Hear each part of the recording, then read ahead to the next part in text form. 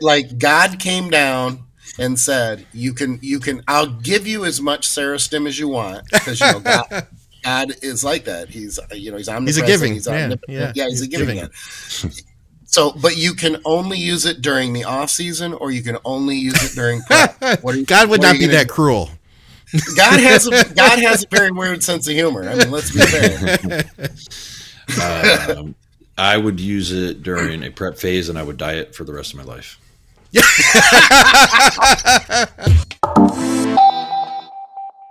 What's up, guys? Welcome back to Blood, Sweat, and Gear with coaches Skip Hill, Andrew Barry, myself, Scott McNally, and all of our programming is brought to you by you, the people of Patreon. Thank you guys very much for supporting the show. We've got a couple Patreon questions today. We are brought to you by supplementsource.ca for Canadians. And of course, we're brought to you by our title sponsor, TrueNutrition.com. Use our code THINK for additional savings on literally every bodybuilding supplement that you need under the sun. Check them out for high quality protein powders, tons of flavors. You get the Team Skip blend over there. Tell them Skip sent you. Well, tell them we all sent you. Use code THINK, get the savings, support what we're doing. Guys, if you're new to our content, then let me encourage you to subscribe and hit the bell. We have several podcasts that come out each week. All of that stuff, comments, everything. We appreciate you guys.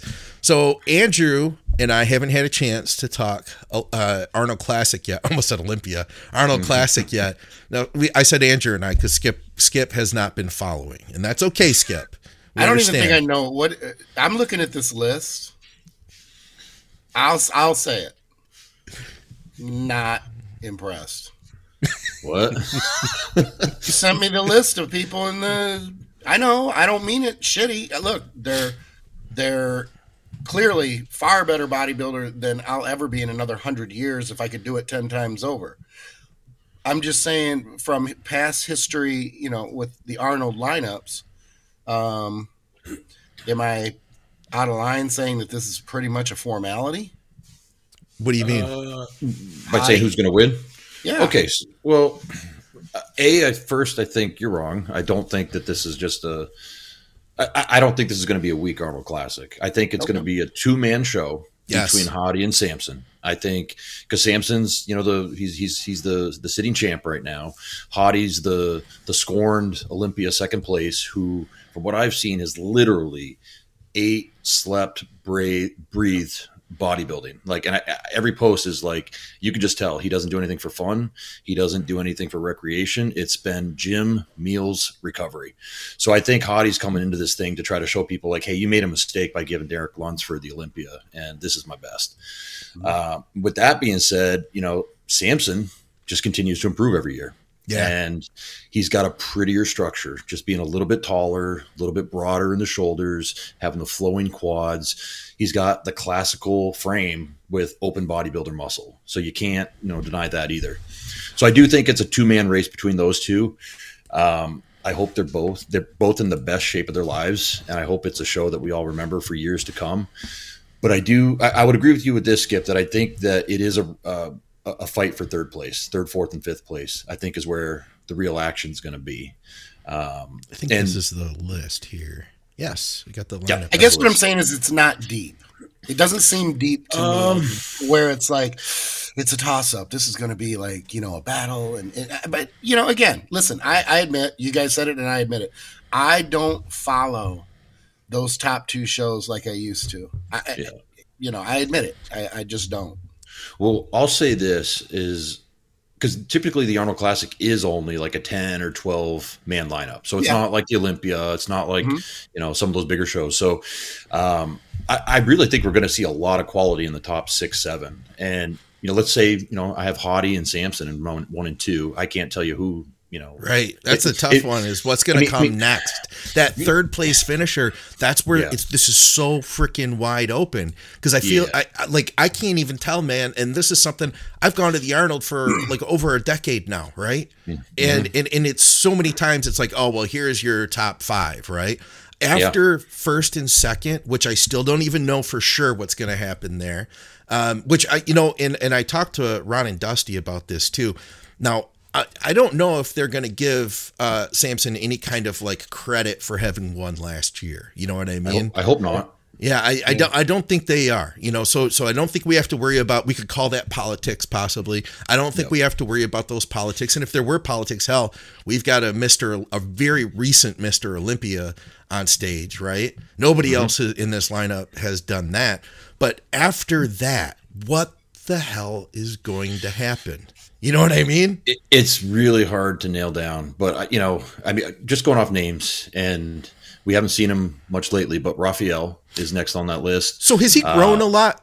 Because a couple people have been saying Raf, and I loved Raf, and I'm going to be the first one to tell you, I haven't followed him close enough. My main impression of him was like 4 or 5 years ago at the Arnold, and he looked impeccable, but like a smaller version of a bodybuilder compared to everybody else on stage. Has he brought that up?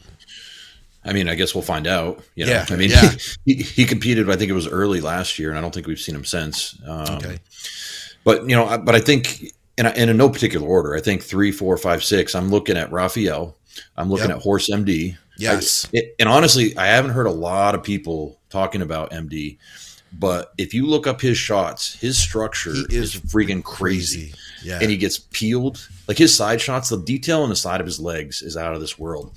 The only knock on him, I will say, is his rear double is not as developed as his other shots. And obviously the rear double, front double, most muscular, those are like our power shots in open bodybuilding.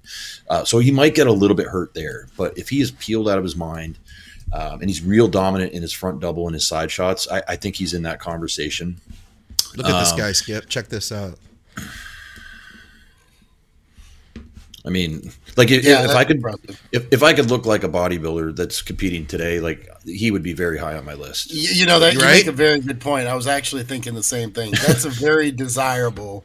Look at the hamstring and the quads. Look right there. Yeah. And he's got calves. Yep. Small joints. Everything is rounded out. The shape is just crazy. The condition is balanced. It's pretty insane. That hamstring is absolutely nuts from the side. Yeah. So it's ridiculous. It's another word we like to use, but we can't use anymore. Redonkulous. Yeah, exactly. Redonkulous. How about that? Anytime any of it starts with I get really nervous. Yeah, you get puckered up, don't you? Yeah, ridiculous. Continuing down, I also have James Hollingshead in that next group. We don't know what we're going to see, what James we're going to see, because I feel like he was peaked fairly well when he worked with Phil, Phil Viz, like 5 years ago, and then he worked with Patrick Tour, and he always kind of came in with like a spilled, flat look, like they kind of pushed things too hard and maybe missed the peak by like a day or two. Okay. He's with Milos now, so I think the wizard, the doctor, I think he'll figure him out. I will say this though, and you guys let me know what you think, because I saw he was training. He picked his final week training to hang out with Branch Warren and train with Branch, and Branch wasn't taking it easy on him. Like, this is a guy's final week of prep. They were doing the stuff you were talking about a minute ago, like the dumbbell presses and the pussy. Like, to me, honestly, that would be the last move I would do if that's not my style of training, especially coming over to the US, hanging with Branch Warren in that final week, trying to impress him because he's a legend. Of course. Trying to keep up with him in terms of intensity. To me, I would tear both pecs, both biceps, hamstrings, like everything. And if not, at least don't go horseback riding with him. Yeah. Exactly. I mean, of course, right? Exactly. Of course. Exactly. And then, the next on my list that I have in that grouping would be Antoine Vaillant. I feel like, we weren't as impressed with his off-season shots this year, but then like lately he's like turned it on, and he's kind of similar to Samson and having that classical like physique kind of flow, but with open muscle, and he poses really well. So I think he's in that conversation for 3, 4, 5, 6. I would probably say more of that, like 5, 6, maybe 7, which would be cool. I'd take that for him. Yeah. And then there's some other guys, that I think have the ability to be in that 3, 4, 5, like Justin Rodriguez, but have just kind of missed the mark over the last couple of years. Mahab Shaban, we haven't seen much of him lately. He took all last year off. John De La Rosa, I hear he's looking more improved than he was last year, and he won a show last year. Great gym down in Fort Lauderdale over in Sawmill. The gym is great. It's only been open a few years, but it's the place to be. He opened shortly after I left for West Palm, and I'm saying I'm going to go down there, but I haven't. Well, this is going to be coming out on Friday, the beginning of the Arnold. And if anybody is listening to this while they're driving to the Arnold Classic to hang out at the expo, guys, I will see you there. Be sure to stop by the Mutant booth. We're going to be doing podcasting all weekend long at the Mutant booth. So I'll look forward. You got to grab Nick. Nick's going to be there. Grab his parents if you can. This is what I'm trying. You have a thing. You want to do a podcast with Nick's parents, huh? I do. And he said he's going to talk to him. And if he thinks that they might do it, but he didn't want to, commit for them. Are you going to be on your best behavior with? With absolutely. parents? But I like that. I think it would be fun for the listeners too to get them because his parents are incredibly lively, very involved. They're very close as a family. I think it's cool, and I think it'll be quite entertaining. All right, yeah, I'm down. I'm sure the audience would love that too. Yeah. As long as you're on your best behavior. I don't want you embarrassing. Honestly, I'm going to be honest. I think that Nick's mom in general would probably prefer Skip not to be on his best behavior. Like, I think, right? Yeah.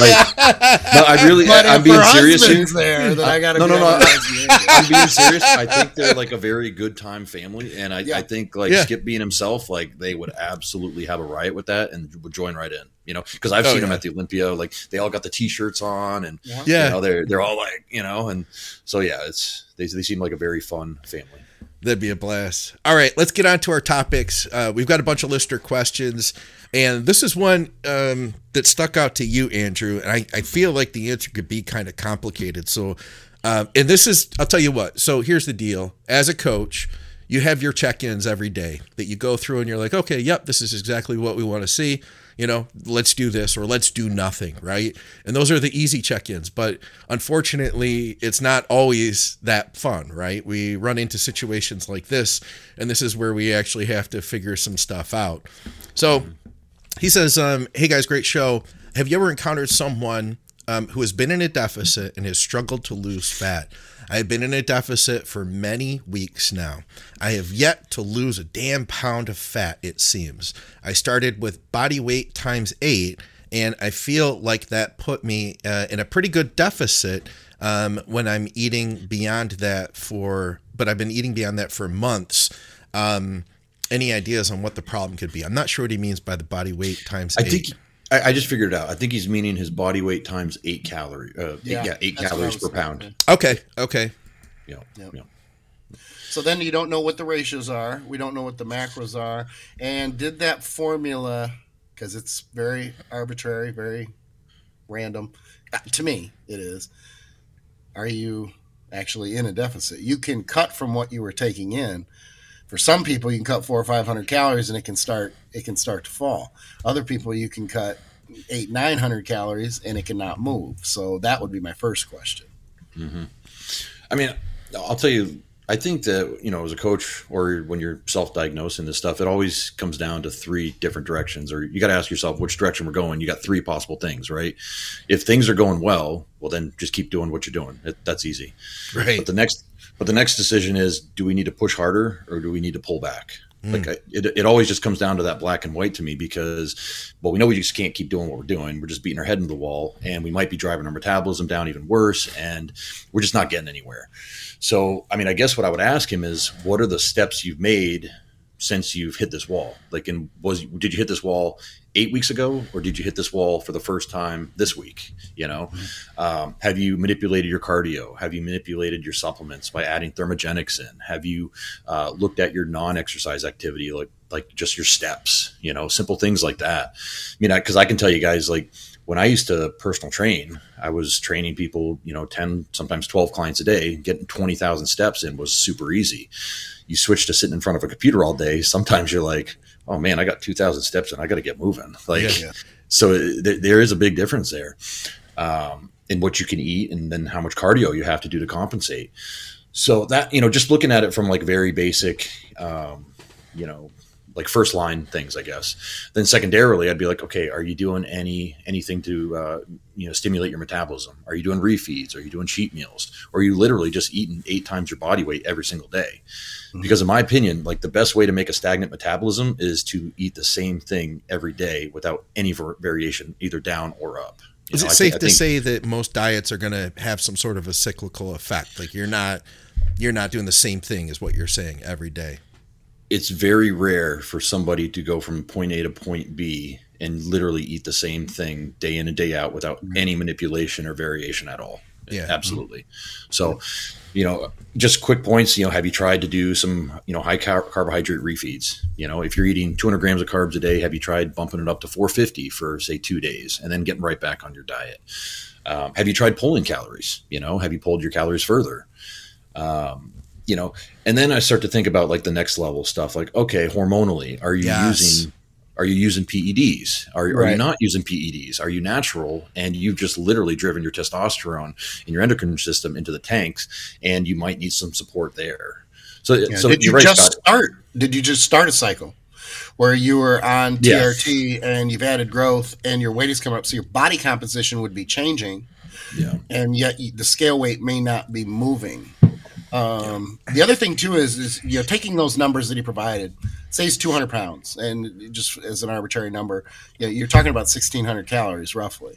That's pretty low for a 200 200 pound person. So not absurdly, let's say he's going to step on stage at 165 and he's 200 pounds, then okay, but still it's low.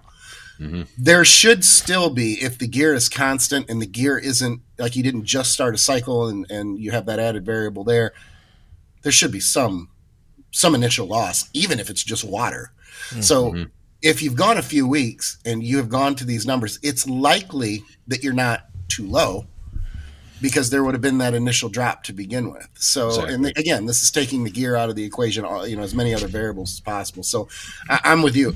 I think we could all agree, push harder, because if you push harder and it starts to fall and then you find yourself in a week or two that you're depleted, then you may be able to start to slowly bring those calories back up to feed a metabolism that may well be stalled. We don't know what you did in the off season. We don't know insulin sensitivity. We don't know if you're overtrained. We don't know any of that at this point. The other thing that just comes to my mind is we don't know if this is a male or female. Good point. Because I just tried to look at the name and it's like a at moniker, like you never can tell with some of these things. It's like at D something. So if it's a female and eating 1,600 calories a day, and let's say she's 140 pounds and wants to get down to somewhere in the 120s, then definitely the first move is pull, right? I mean, but I'm with Skip. If you're a 200 pound male and you're eating 1,600 calories and you're stalled out already, maybe what you think is 1,600 calories is actually more like 3,000 calories when you actually do the math, or you need to backstep a little bit and maybe reverse diet and then try again. Because, and no coach ever wants to admit this, that they sometimes can't get people into shape the first time around. But how many times have you had people where you get them going, they hit a wall, and you're like, oh, this is actually going to take twice as long as we thought. And you have to explain to them, okay, now we need to actually reverse diet for a little while, build your calories back up, get your metabolism healthy again, and then attack this thing again. Yep. And no client wants to hear that. They're like, what do you mean? I thought you could get me, in decent shape within 3 or 4 months. But, that's how the body works sometimes. We can't shortcut that. It takes as long as it takes, But yeah. All right. Yeah, I'm with that. And I think the hormone thing, get your hormones checked, or what's going on with estrogen. Did you, like Skip said, did you just start a cycle? And one of the things I've been seeing too is that I've been seeing people shunning any type of estrogen control. And I think that you can get away with super, super high estrogen, and continue to grow muscle. I don't think that that's as much of a problem, but I think it can be an issue that if your estrogen's going in triple digits and you're trying to lose fat, I don't think that that's going to be to your benefit. Let me add a counter to that too. Like if you've driven your estrogen to the tens and lower, that can also impair your fat loss. Yeah. So I agree with you. The checking your hormones, endocrine system as well as thyroid, I think is definitely something that you need to do. Yeah. And I want to piggyback off that and just say that I don't think, and I've changed my perspective on this over the years. If you go back 12 years ago, 2010, 2012, I would have wanted the estrogen lower. And I look more at the ratio now of what you're taking versus and what's going to aromatize versus the estrogen level, instead of saying, oh my God, it's 110. If you're on your blood levels are off the charts, that's not so bad. If your blood levels are at TRT and you're 110, then that's a little different story. All right. I agree. Definitely. Let's see what else we've got here. How about I'm going to throw this one in just because it's fun. Actually, you know what? I'll save that because we're doing that other show. We're talking about training, so that'd be a good one. We had a couple questions that were about doing 2-a-days, and I'm gonna see if I can find one of them.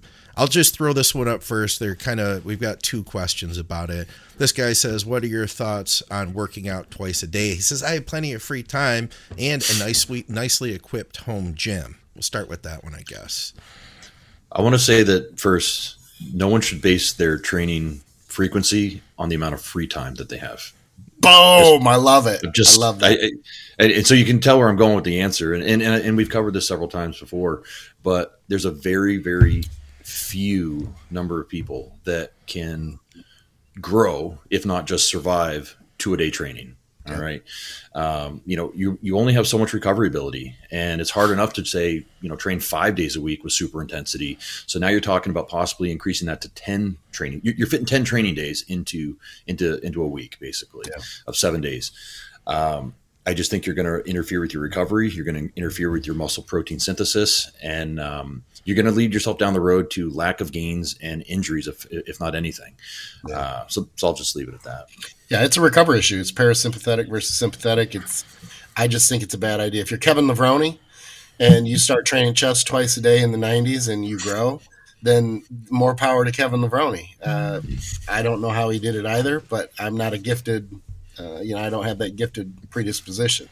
I've tried it. I tried it back in the day. I tried it back in the early 2000s, and it didn't take long before things started hurting. My motivation to train went down, because if you train twice a day, you're already focused on your meals, your prep of everything. It's especially if someone's new to it, you may like it at first, but it becomes a very arduous, very, not laborious, but just this anxiety riddled thing of, I got to eat. I got to do this. I got to do. You just complicated what should be kept as simple as possible. Now your entire day has to do with timing around 2 workouts instead of 1. I don't see any benefit. You make it, even if you're gifted. Here's the argument I would go with. Even if you're gifted and you grow, you're growing and you're gifted. I don't like, how fast do you need to get to the finish line? Just keep growing and be happy that you're gifted and you're going to grow faster than everybody else. I don't see it almost ever working. I have a client that has trained back twice a day, and it actually has helped. My question, though, with the process was, would that back growth have been there anyway, changing a few other different variables versus training it twice a day? And there came a point where, after doing that for a few months, I don't know that it was as beneficial, because then, again, the things we talked about, the recovery, beating yourself down twice a day, you only have so much recovery ability. That's it. Yeah, you really do. And I think that, I'll just talk about like more volume in general. I think that when we first start bodybuilding and we first start making progress, then we see that one body part that we say, hey, my back, it's not growing as well as everything else. And so our first thought is that, like, hey, well, what if I did more volume? What if I did another back day, or, whatever?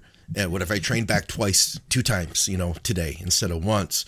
My thought has been nowadays that let's look at the reasons that your back wasn't growing to begin with, and if we can look at like how to improve that technique, and how to get, instead of trying to think about how can I do more, my question is like, how can you get more out of what you're doing, and ideally maybe even get more out of less? I think that I can remember, Skip, I can't remember the way you put it just now, but I at one point I trained 7 days a week. Okay. And I knew at that point in my life, like, this is not going to be good for me. It's not going to benefit my bodybuilding, but I just don't want to go home. I'm going to go 7 days a week, and that's just what I'm going to do for a while. And like a good ways into that, I did it for a few months. A good ways into that, man. That's all right. Good ways into that, I literally felt like I was punching a clock. I'd get done with work. I'd go get my gym clothes on. I'd go to the gym. Damn well could have just been like punched a clock, and now I'm doing cable extensions, and now I'm doing this, It's like it really was, I got less out of it. I got less out of each workout. Dumb. I got a better answer for the guy than train twice a day. Train once a day and find something to provide a revenue stream. Build a business. There you go. Mm-hmm. Do something, kind of side hustle. Mm-hmm. How about like personal train people with your awesome home gym? How about that? There you go. I would almost tell people to do something non-bodybuilding related. As someone that's spent my whole life in gyms and also coaches people, I love everything I do. But there is sometimes where it's like, man, I don't want to go to the fucking friggin' gym after talking about the gym and writing programs for the gym and talking diets about the gym. You know what I'm saying? So if someone's, I'll just leave it at that, because sometimes there's like too much of a good thing. Absolutely. I've said, I don't know how many times, and my wife is so glad I've come to this. I don't want to go out on the weekend with people who are bodybuilders, because I don't want to talk about nutrition and training. I want to talk about anything other than, not because I don't enjoy it, but because that's how I make my living. That it almost seems all consuming. So I want to go out and talk to people who are not normal, but for lack of a better word, have different interests. Yeah. Away from Skip just wants to be the big guy at the table. Yeah, exactly.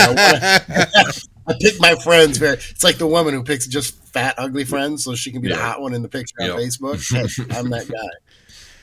All right, so let's see if this one has anything different to it. He said, thoughts on 2-a-day training and prep instead of cardio, two cardio sessions. Stan Efferding used to be a huge advocate back in the 2000s. And so I asked for a little more clarification, and he said, instead of strength training and 1 or 2 cardio sessions, how about 2 sessions of training sessions with only 1 cardio session, if any? His reasoning from Stan Efferding was that why burn calories with a catabolic activity like cardio instead of 2-a-day anabolic activity with weightlifting? Well, tell you what, it's a decent point. It really is. It is and it isn't, though, because at least in how he's presenting it, you know what I mean. And I'm not saying Stan Efferding is wrong, because Stan's obviously very intelligent. He does. I've gone to some of his talks and stuff, and he's very entertaining too. Yeah, and he's someone that is walk the walk, But I think what he's failing to maybe explain or point out or bring up or think about is that at some point training is catabolic too.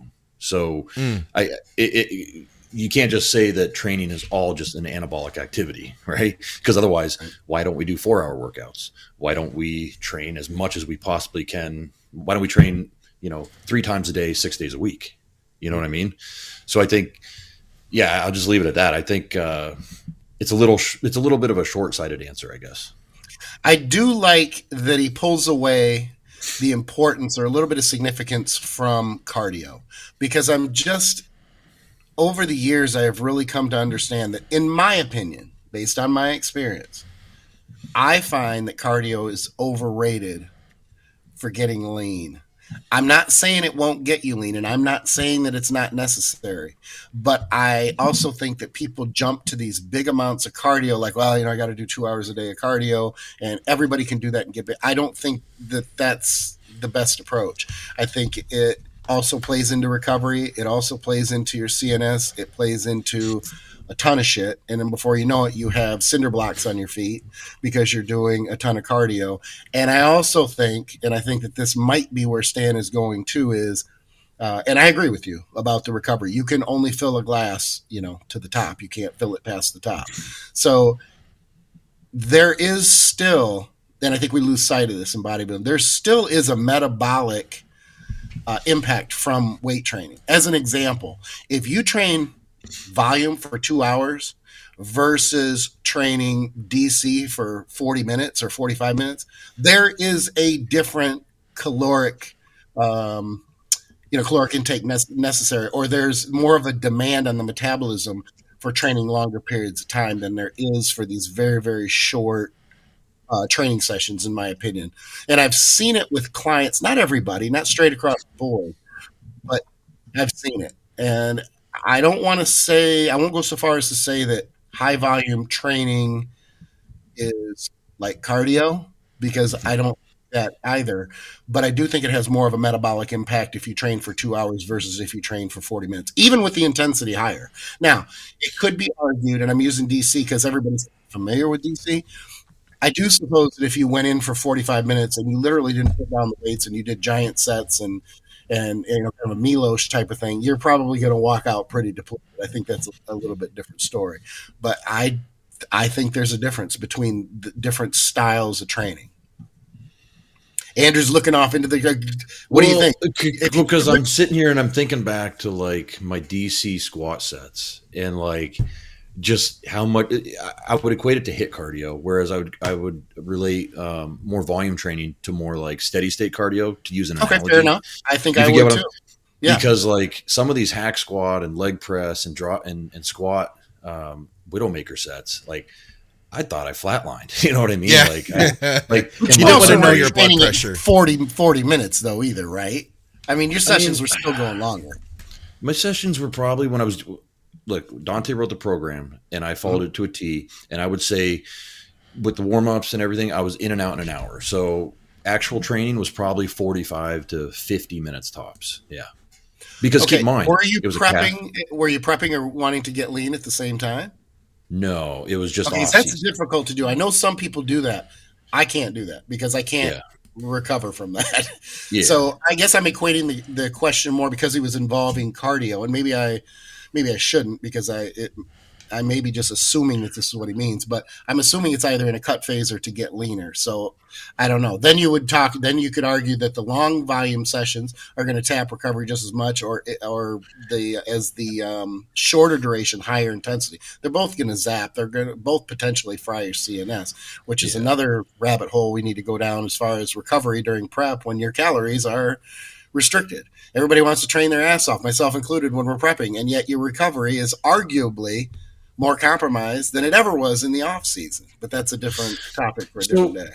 That would be a great topic because is it more compromised? And I on paper I would say absolutely it is. But in reality, when you're in that groove of a prep and your meals are exactly the same time every day, and your supplements are taken every day, and you're going to bed at 9:30 and you're sleeping until 7:30, like I almost feel like because you're in such a groove and you know exactly what to expect. Sure, you get beat up, but I almost feel like your recovery is almost the same or better in a sense. You know, it's funny. I find it to be sporadic, almost entirely random. You know, just in response to what you're saying. So I don't disagree, but I think consistently over it almost seems to be like this. It's like one week you just be like all of a sudden like, oh my god, I feel stronger, I feel great, and then the next week you're just absolutely destroyed. You're like, oh my god, I need a deload, and I've only been blasting for 2 or 3 weeks. Well, because let me juxtapose that with the off season when you're at your near heaviest and you wake up in the morning and you don't feel recovered at all. And you're like, I'm eating a ridiculous number of calories. I'm training 4, maybe 5 days a week. Like I'm doing next to no cardio. Like, shouldn't I be so recovered? And I think I just feel sluggish. Yeah. That's what I mean. You feel so sluggish and bloated and you're like, man, but I'm not feeling any faster recovery from say my leg workouts or from my, and it's not necessarily because I'm training harder, because if you look at the weights being used, you know, from one season to the next, they're about the same. You know, maybe I lose a rep or two in the pre-contest phase, but the weights are pretty close to what I would hit in the same off-season phase. So it's just one of these things. It's like you can't scientifically explain it exactly. But if people that are listening know what I'm talking about because they've been in the groove and they felt that. It's like when your body is like doing everything more effectively, and like you said, you're not missing any meals, you're getting all that sleep, and I think you said it though, Scott. Everything is effectively and efficient. And Skip always brings up this point that your sleep is hurting in a prep. You find yourself getting 4.5, 5, maybe 6 hours of sleep towards the end, but it is more efficient sleep. Right. You know what I mean? And I think because when you said effective, it made me think of efficiency. And I think your body becomes more efficient at all those processes. I think so too. Agreed. You know, I just which begs the question this: if you're in prep, you're 10, 12 weeks out, you know you need a day off. Logically, you know you need it. You're going to take it? Of course not. Not many people are going to take it. They're going to be like, black and white, I need to train, I need to push through. And that's where you have to be able to read. And it's difficult because even as a coach, I'll admit, If you're not feeling it, if you know, matter of fact, I'm not feeling it, I'm run down and I'm running to the ground, how many clients are going to tell you, they're basically saying, I'm pussing out. They're going to kind of keep to themselves, and they're going to think, oh, it's prep. I got to push through. I got to get this done. I think what I'm saying is we lean more towards continuing with that rigid, very high structure of I need to train today versus if we were to play it and we were to play it without our emotions and just the feedback from our body, we would take that day, maybe even two, to be able to recover. And then that would be optimal. But again, I guess that's what I'm talking about when it comes back to recovery. And it is absolutely individual. We can all agree on that. Yeah. That there's so many variables in there. I think that's why it's difficult to approach, in my opinion, difficult to approach training from a scientific standpoint with studies because there are so many variables involved. The list is so long that how do you control all those variables? It's a tough one. I just did an hour-long talk with Kuba about the topic of basically adjusting your training around your nutrition, around your fuel level. It is interesting because we go all the way through his off season into what he's calling like his like health phase, recovery phase, and then into the prep. And he was saying what he does is he'll remove things like, as he calls them, like set extensions. So drop sets, rest pause, stuff like that. He feels like he wants to get rid of those things, but he's still gonna, of course, like go as heavy as he absolutely can in the exercises that he's doing. And then the next stage would be maybe removing some sets. But if you remove sets, say in a push day, he's not touching anything to do with any of that like compound chest work. It's going to come from like shoulders, from triceps, which that makes sense to me, going that route. And then he's still able to hit it as hard as he needs to for that main, compound meat and potato stuff. Yeah, and you said something that's very, very important, and we've said this before, and maybe it's been a while, but the main difference to me between the off season and prep, when you relate diet to training, is you can change your nutrition to fit your training in the off season. In the prep, you better be ready to change your training to fit your nutrition. Yeah. Because the goal is just literally completely different. And I think if people approached it that way, and I know it's an oversimplification, but it's a really good rule to live by when you transition from off season to, both off season to prep or prep to off season. You need to switch the focus there. The whether you're feeding, I'm not going to reiterate it. I already said it twice. All right. Good enough.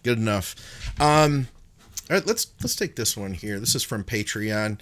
So, all right, would you ever advise cutting growth while on TRT because growth and anabolics function better together? For instance, to make the most out of what you have and to cut expenses. So he's saying maybe like while you're in cycle, turn the growth up, and then to save money, dial it back during like a TRT phase.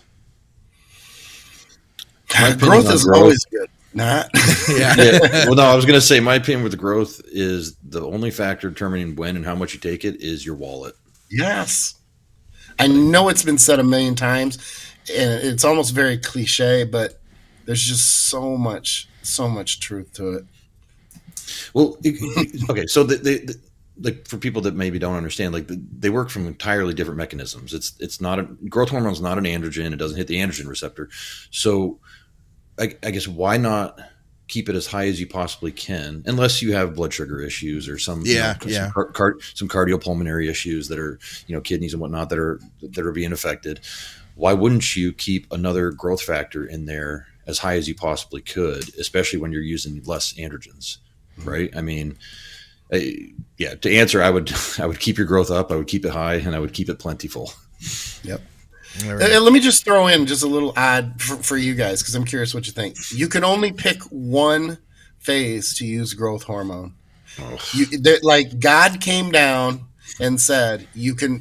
I'll give you as much Serostim as you want," because God is like that. He's omnipresent. He's a giving. He's omnipotent. Yeah, he's a giving man. So, but you can only use it during the off season, or you can only use it during prep. God would not be that cruel. God has a very weird sense of humor. I mean, let's be fair. I would use it during a prep phase, and I would diet for the rest of my life. God does Good answer. That wasn't supposed to be. That wasn't trying to be funny. It's the correct answer. Yes. Oh shit. All right. How about this one? Another one from Patreon from Nick. He says, question for BSG. Now, okay, we're going to talk about a medication for ADHD. I'm not going to say the name of that medication for the sake of YouTube. How would you implement cycles for competitors on prescription medications like ADHD meds, asthma meds, blood pressure meds, SSRIs, etc., both men and women? I ask specifically because my wife has recently been prescribed an ADHD medication, but I feel like it could be an interesting topic. Well, first off, you should not be even thinking about taking your wife's medication. Very illegal. Yeah, you don't even have to worry about this, Nick. This isn't even your problem. So wait, is he asking how to utilize ADHD medications for I think he's saying like, hey, if you have a client that's using, say, medications or they're on an SSRI, how do you coach them when it comes to, let's say, adding PEDs? Do you take that into consideration? Like, what if that were the case, and then we're like, hey, well, we want to run Clen, or Ephedrine or something. Yeah, I gotcha. All right. So first thing I'll do is I'll look up and see if there's any contraindications, which, I mean, there shouldn't be, because typically PEDs are not very well researched in combination with SSRIs or some of these other compounds, but it's still good to do your due diligence and look it up. I can't remember the exact website. It's like drugbanksomething.com. And you can see like every known contraindication for using 2 different substances or 3 different substances and what side effects could emerge. But with that, beyond that, it's kind of like, well, it's prescribed by their doctor. And I would say a doctor supersedes their online coach telling them what to do or what not to do in most situations. Now, I will say there is an example of, say, Accutane, because Accutane is very hepatotoxic, right? And let's say so-and-so doesn't want to stop using their PED cycles, and some of it might involve some other orals as well. What I've done several times is have them cut their Accutane cycle in half, or cut the dosage in half, and they still got the same benefits that they would at the higher dosage from previous experiences using. And I think that helped cut down on some of the liver toxicity that we might have experienced with using, polypharmacy of, say, an oral-based androgen as well as the Accutane. Does that make sense? I got one. And I'm going to take it in a different direction, the SSRI thing, that if somebody were on an SSRI, it really just in general, if I'm working with somebody and I have any kind of, they're suspect that maybe they have some mood stuff going on, I might not be like, hey, let's throw Deca into the mix. I feel like I've seen a lot of people that have, and it's interesting because Dave Crossland was recently saying, he's like, I don't think that we used to talk about it 10, 20 years ago about the mood things that can arise with Deca.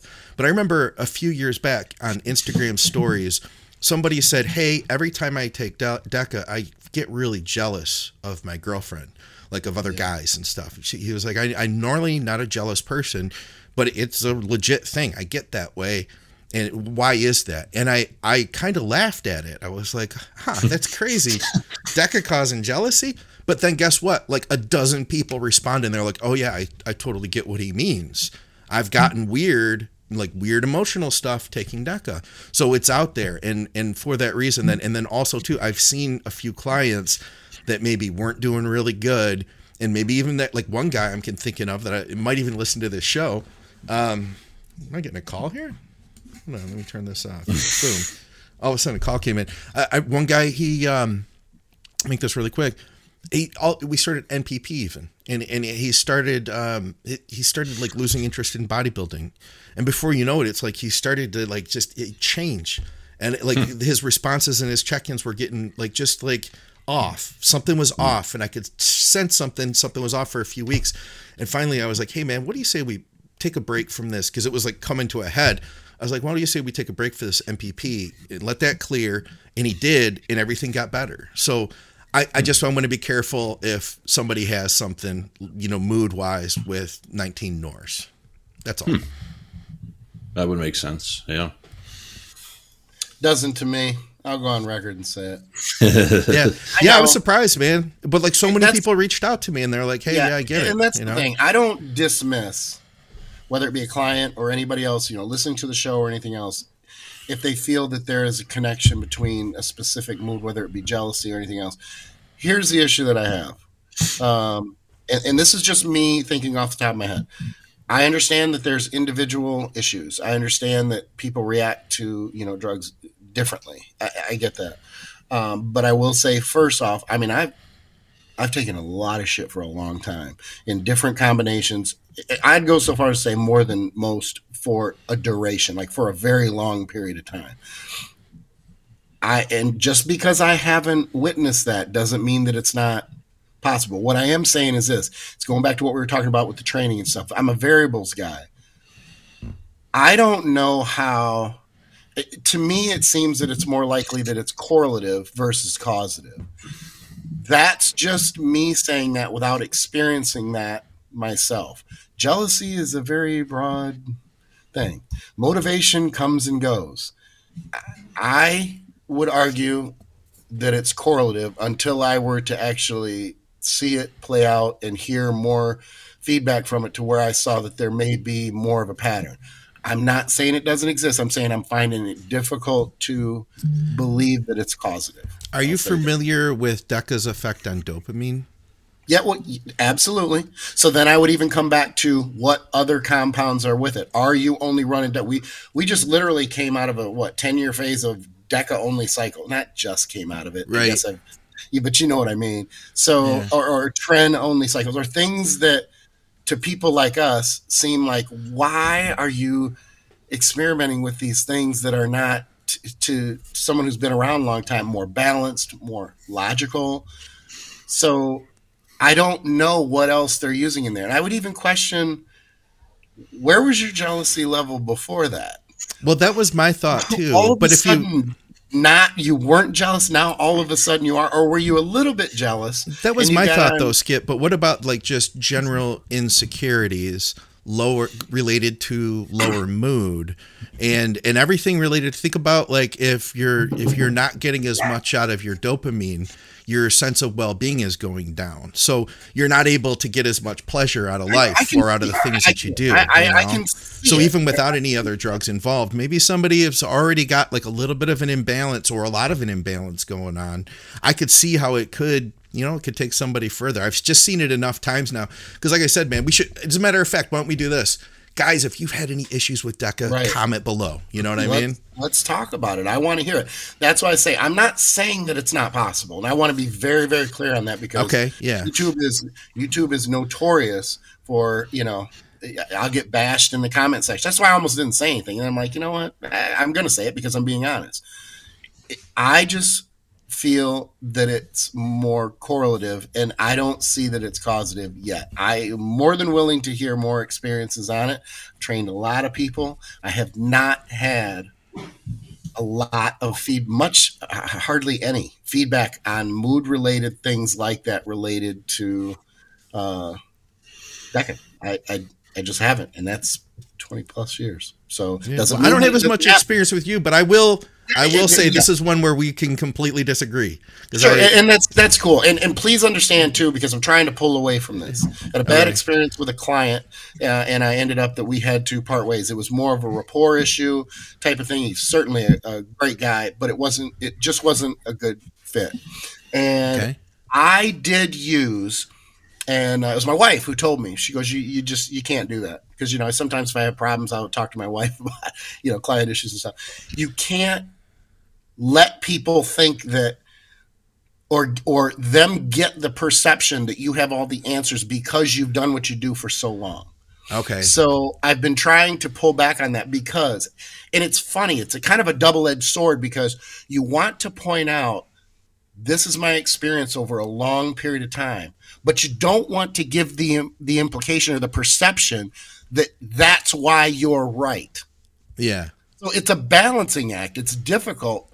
So I'm trying to make a conscious effort to not focus on giving that perception, because it's certainly not my intent. I'm just trying to say trust the process and understand that I've seen so many different things 1,000 different ways. Trust the process versus their perception is I'm right. I don't want to hear you. Do it this way because this is what I'm telling you to do. Yeah. I'll take it a step further to get back to the bodybuilding part of it. Like in clients, I would say that just gear in general with somebody who's using SSRIs could be something. You know what I mean? Sure. Yeah, could be. But we were talking specifically the one compound, and that's where I was like, I don't know. But again, I'll leave it at that because I'm not saying. Oh, no, let me open it up again. I'm not a fan of SSRIs. I think they cause more harm than good. I felt they did in my own life, honestly, when I used them. You felt that they did cause more harm? Yeah, I did. Yeah. But at the same time, man, if I have a client that's using them, I have to let them. I can't tell them that. You know what I mean? Exactly. No, I agree with you because and tell me your trainer said that. Right? Yeah. My bodybuilding coach, and of course, any doctor. 30. Yeah. Well, of course, any doctor, when they think of like my trainer, my online coach, they think of like someone with a clipboard in the gym who has no education, and in the same way that that we probably do.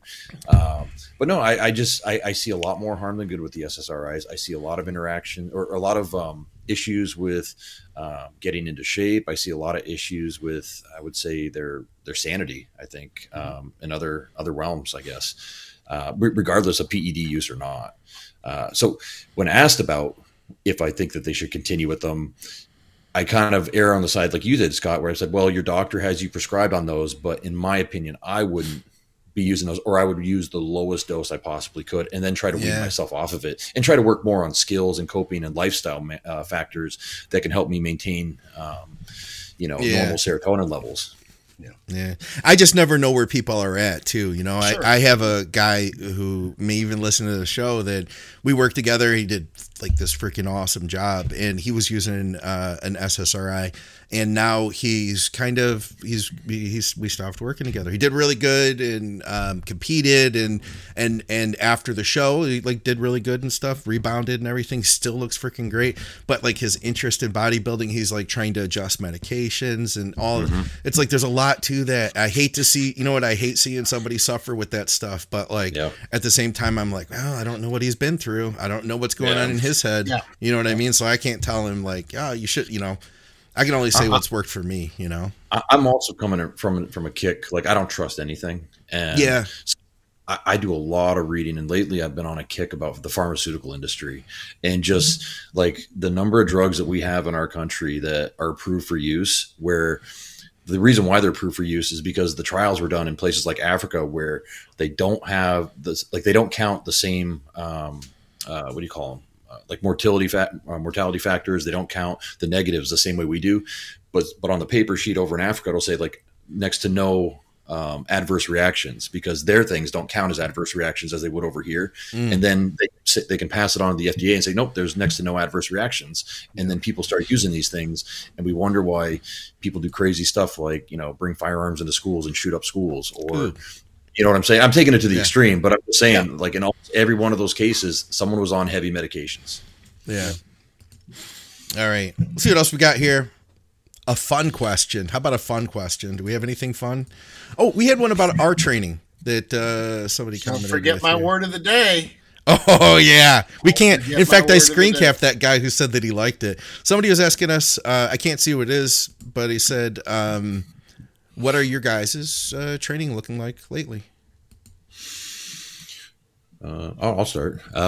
So me and Nate are on a split where, so we'll do like legs, push, pull, basically. But we'll do like the first day. Yeah, right. Nice. Like pretty deep and pretty advanced, right? No, but like the first leg day will be a quad based day. Okay. Like, leg extensions. Actually, I won't go over all exercises, but then the second day will be more of a hamstring day with a couple quad exercises thrown in. How many days a week?